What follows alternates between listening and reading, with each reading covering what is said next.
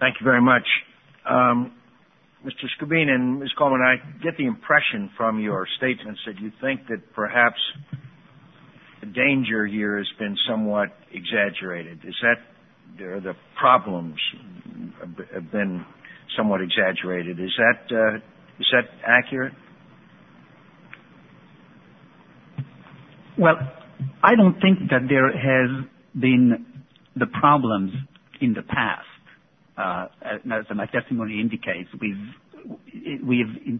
essentially followed IGRA very carefully, and it hasn't resulted in that many casinos proliferating everywhere. I think potentially we are concerned about what's in the future because of the potential for abuse that is there under the Act currently.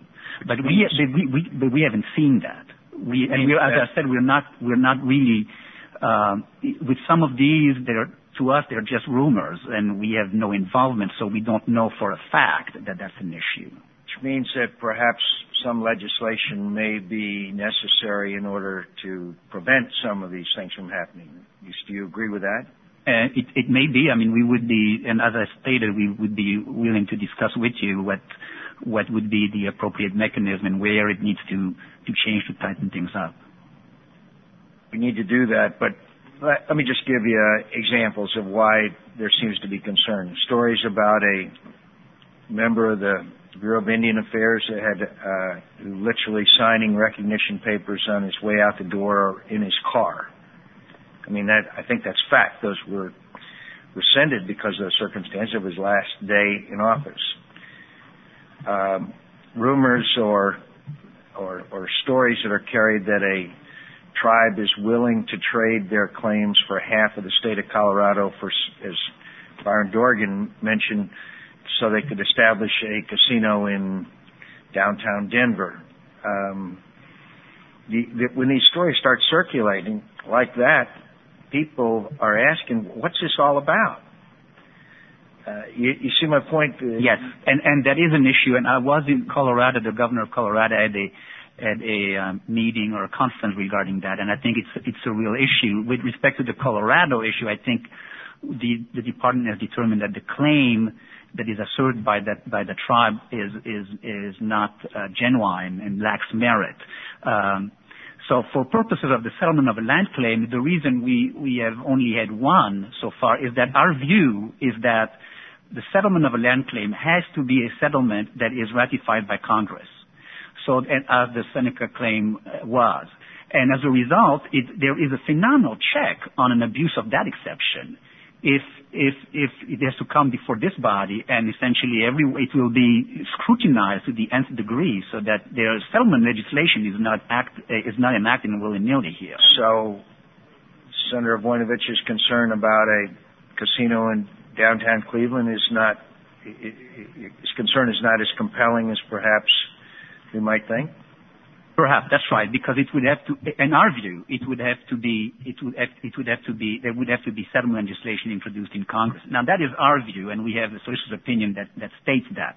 Now potentially, some tribe may disagree with the view of the Interior Department on that, and challenge in court if they apply for a settlement of a land claim, and we say you don't have congressional legislation, goodbye, and they may sue us because of that. Maybe. And so I don't know where that would go. Maybe the Act could be tightened on that score to make sure that we're talking about settlement legislation that is ratified here. Let me go back with you to one of the fundamentals. When IGRA was passed, it was, as we all know, it was as a result of the Cabazon decision. It said that if a state allows a certain level of gaming, then Indian tribes that reside within that state would certainly have the right to engage in gaming at that level. Isn't that's a proper interpretation of the Cabazon decision in your view? Yes, that's correct. But then there was a decision that was made that if a charitable organization has a Las Vegas night once a year where gaming is conducted, therefore you can have a 24/7 12-month-a-year gaming operation on an Indian reservation. That changed things rather dramatically, didn't it? Well, yes, the view of the department is really to follow the decision of the Ninth Circuit in the Rumsey decision that was appealed to the Supreme Court. The cert was denied, but I think the SG filed a brief in support of that decision. And under the Ninth Circuit reasoning, I think that the scope of gaming has to be by activity, so that for instance, the issue there was, let's say the state of California authorizes horse racing, which is Class 3 gaming activity. Well, that would mean that all Class 3 gaming activities are open, like slot machines. And the court said no, it has to be, that gaming activity has to be authorized, and that's our view right now. So that. But that's not responsive to the question that the senator asked. He asked the question about a state that allows a Las Vegas night once a year and for charitable purposes. Charitable purposes. Right. And the consequences of that, of triggering an opportunity in the state for the brother. That's correct, because charitable gaming is nevertheless gaming, and if that gaming activity is authorized by charities, then it will be authorized for Indian tribes under IGRA. That's I think that's our view, and certainly would have been the view of the courts right now. Is it the department's view that the land claim exception authorizes a tribe to open a casino in geographic locations it's not been possibly more than 100 years? In other words, you mentioned, or Ms. Coleman mentioned, that one of the reasons why they didn't approve of Kansas acquisition because they had passed through, or you mentioned that. In other words, what's the criteria here? Many of these tribes tragically moved all the way from our east coast out to the west, not of their own volition, by the way, but they had various stops along the way. Right. The settlement of a land claim, which I've said we have applied once. I think the way that would work is that the settlement legislation that is introduced in Congress, and if it's eventually passed, will in all likelihood specifically say we settle this land claim, and as part of the claim, the Secretary of the Interior is mandated to take land in trust in and will probably exactly specifically say where it is. By county or even by lot, so that in the Seneca Land Settlement Act, for instance, it was specifically stated in the act where the land could be taken into trust, and that's what we would be looking for. So it's what we think is really not really important, because we would be following what Congress tells us to do in the settlement legislation. With respect to the Eastern Shawnee, if there's legislation that says Congress sells the claim, and in exchange, for whatever reason, but the Secretary has to take land in trust in Ohio in specific community, then we will have to do that. But we will look to you to tell us how to interpret the law. Ms. Coleman, sounds to me like you could use some more help. Absolutely. Thank you very much, Senator Dorgan. Ms. Coleman, let me ask a question about licensing.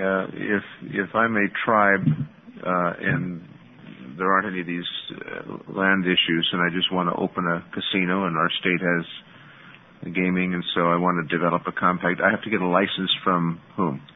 From the tribe's regulatory authority. And so that license, based on your testimony, that license may be granted before, in other circumstances, before land claims are settled? Well, as Mr. Skabeen testified, the settlement of a land claim exception is so rare, it's only happened once, that, it really hasn't come up. The one time it did come up is the same Wyandotte, Kansas situation where the land was already acquired into trust, and the tribe argued that acquisition was a land claim, settlement of a land claim. And we determined that it wasn't, because it was an ICC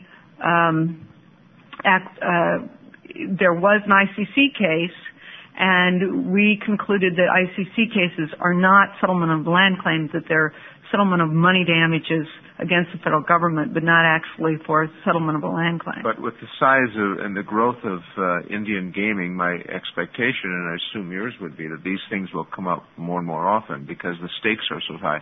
Let me just mention, Mr. Chairman, last evening, or yesterday late afternoon, we finished the Interior Appropriations Subcommittee. I'm the ranking member on that. We finished that piece of legislation, and my colleagues from Oklahoma were trying to, and we weren't able to do this. I wish we had been, but weren't able to put this in an appropriations bill. But there's an issue, which you're probably familiar with in Oklahoma, dealing with the Shawnee Tribe Status Act. That act was passed, and somehow it gives the Shawnees, this is according to the senators from Oklahoma, it gives the Shawnees the ability to take land into trust so long as it doesn't interfere with other tribal jurisdictions, and requires the Secretary to approve the land in trust, shall versus may. And they say this loophole would allow the Shawnees to take land into trust within Oklahoma County, in the middle of a major city, and the Secretary would have to approve it. And they say that circumvents existing law and regulation on normal land in a trust application, and they feel that's a self-executing circumstance currently in law. They're trying very hard to change that. Which I might add was put in an appropriations bill. Right. Omnibus appropriations bill. Right. So, but my point about this is there's a powerful reason for tribes to try to find ways through these exceptions to locate a casino in the middle of a major population area. I understand that. And if we were able to, and our purpose was to be able to run a casino, we would want to be in the middle of a population center. That's a natural market. And yet, we have certain guidelines and restrictions, and we rely on our regulatory agencies to deal with them appropriately. We also rely on the Congress to make the right decisions on these things. Occasionally, we don't make the right decisions, but I think one of the things that I've learned from your testimony, Ms. Coleman, is that this issue of the resources that are available to respond to the needs to effectively regulate a very growing industry is an important consideration for this Congress, and I think we need to get additional information from you. You indicated that you haven't really had a system by which you move things out the door, make judgments, and move things, but you're now developing that system. I would say hurry, because I think there's going to be enormous pressures from many different directions to find ways through the exceptions. Well, Mr. Chairman, I have to leave at 11, but I know that we have another panel coming on. I'll be able to hear part of that panel. But I thank the two witnesses. Mr. Skibeen, thank you again for being with us, and Ms. Coleman, thank you. Thank you. Senator Smith. Thank you, Mr. Chair. Thank you, Mr. Chairman, and Senator Dorgan. Mr. Skibeen, in May you testified that IGRA's two-part determination suggests that Congress sought to establish a unique balance in determining exceptions. Only 3 tribes, as I understand it, have acquired exceptions under that provision since 1988. But those are in-state, and yet a lot of concerns remain. My question is, would restricting the two-part determination exception only to in-state lands remedy most of the concerns that remain? I think it will help remedy some of the concerns. I don't think it will certainly address the issue with the settlement of a land claim that was raised by Senator Voinovich here.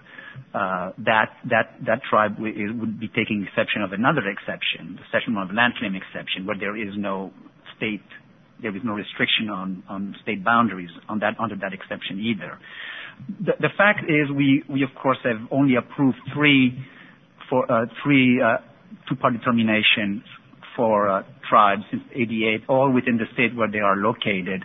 We currently have 8 that are pending, and of those, I think all are within the state where they're located, except for one, which is the Stockbridge Muncie Community of Wisconsin.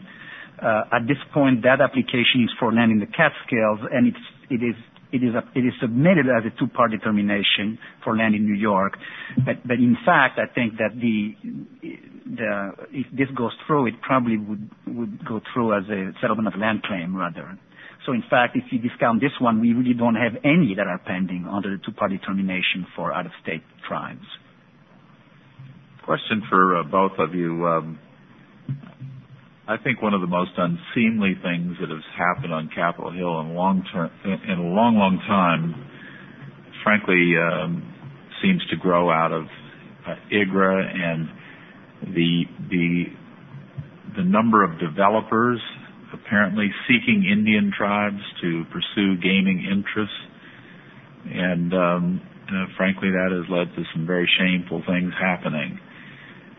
These developers often are looking for a tribe. They pay for the lawyers. They pay for the upfront lobbyist costs.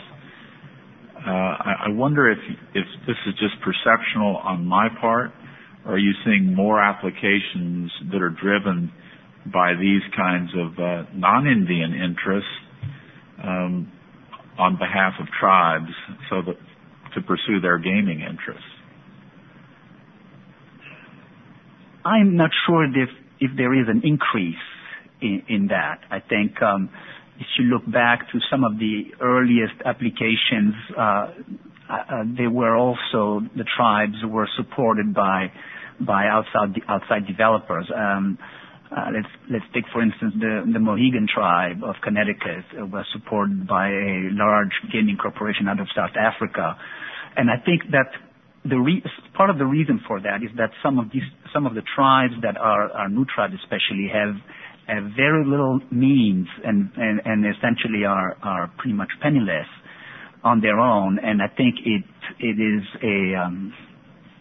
it's not necessarily what they want to do to come into a partnership with an outside group, but it's certainly something that is, when it's offered, they can see it as an easy way to access capital and to essentially move their applications along and move their plans along. Whether there's an increase, it could be based on what is, the rumors that are out there, but we don't really have a handle on that specifically at the BIA. I'm not sure. Maybe the commission can address that. I don't know if there's an increase. We do know that the harder we make it for tribes that are landless to get land into trust, the more dependent they have to be on the outside resources. Because tribes that don't have money have to go through the process, who have to go through the department, go through the NIGC, to acquire land into trust, to get it to be designated Indian lands. That takes time, that takes money, and so they need to look to the outside interests. And in some of these, as I said earlier, they're very difficult. They do take a lot of money. If you have to hire an ethnohistorian, if you have to hire an environmentalist to do all of the NEPA work and the prove it's restored lands, it's going to require somebody to put up the money. I assume, though, that there's a concern in the Interior Department about it. Is there any effort made to identify the tribal interest from the developers' interests and to provide some level of direction that gets in the way of some abuse of tribes? We definitely are aware of that issue all of the time. We want to make sure that tribes that they don't end up in a situation where it's not really the tribes gaming anymore. And it's one of the driving forces behind our sole proprietary interest advisory opinions that have kind of tried to draw a line, say, tribes, if you give this much of your gaming to this company, well, then you're no longer the sole proprietor of this. You have to retain the bulk of it. The IGRA is intended for the tribes. They're to be the sole beneficiaries. And so we've taken a pretty hard line on this sole proprietary interest issue, and I think it's really helped. And we've also have been talking to Senator McCain about more background investigations for a larger number of people who are involved in gaming. I think that makes a lot of sense. You want to make sure you have good guys in gaming. A lot of tribes do really good background investigations.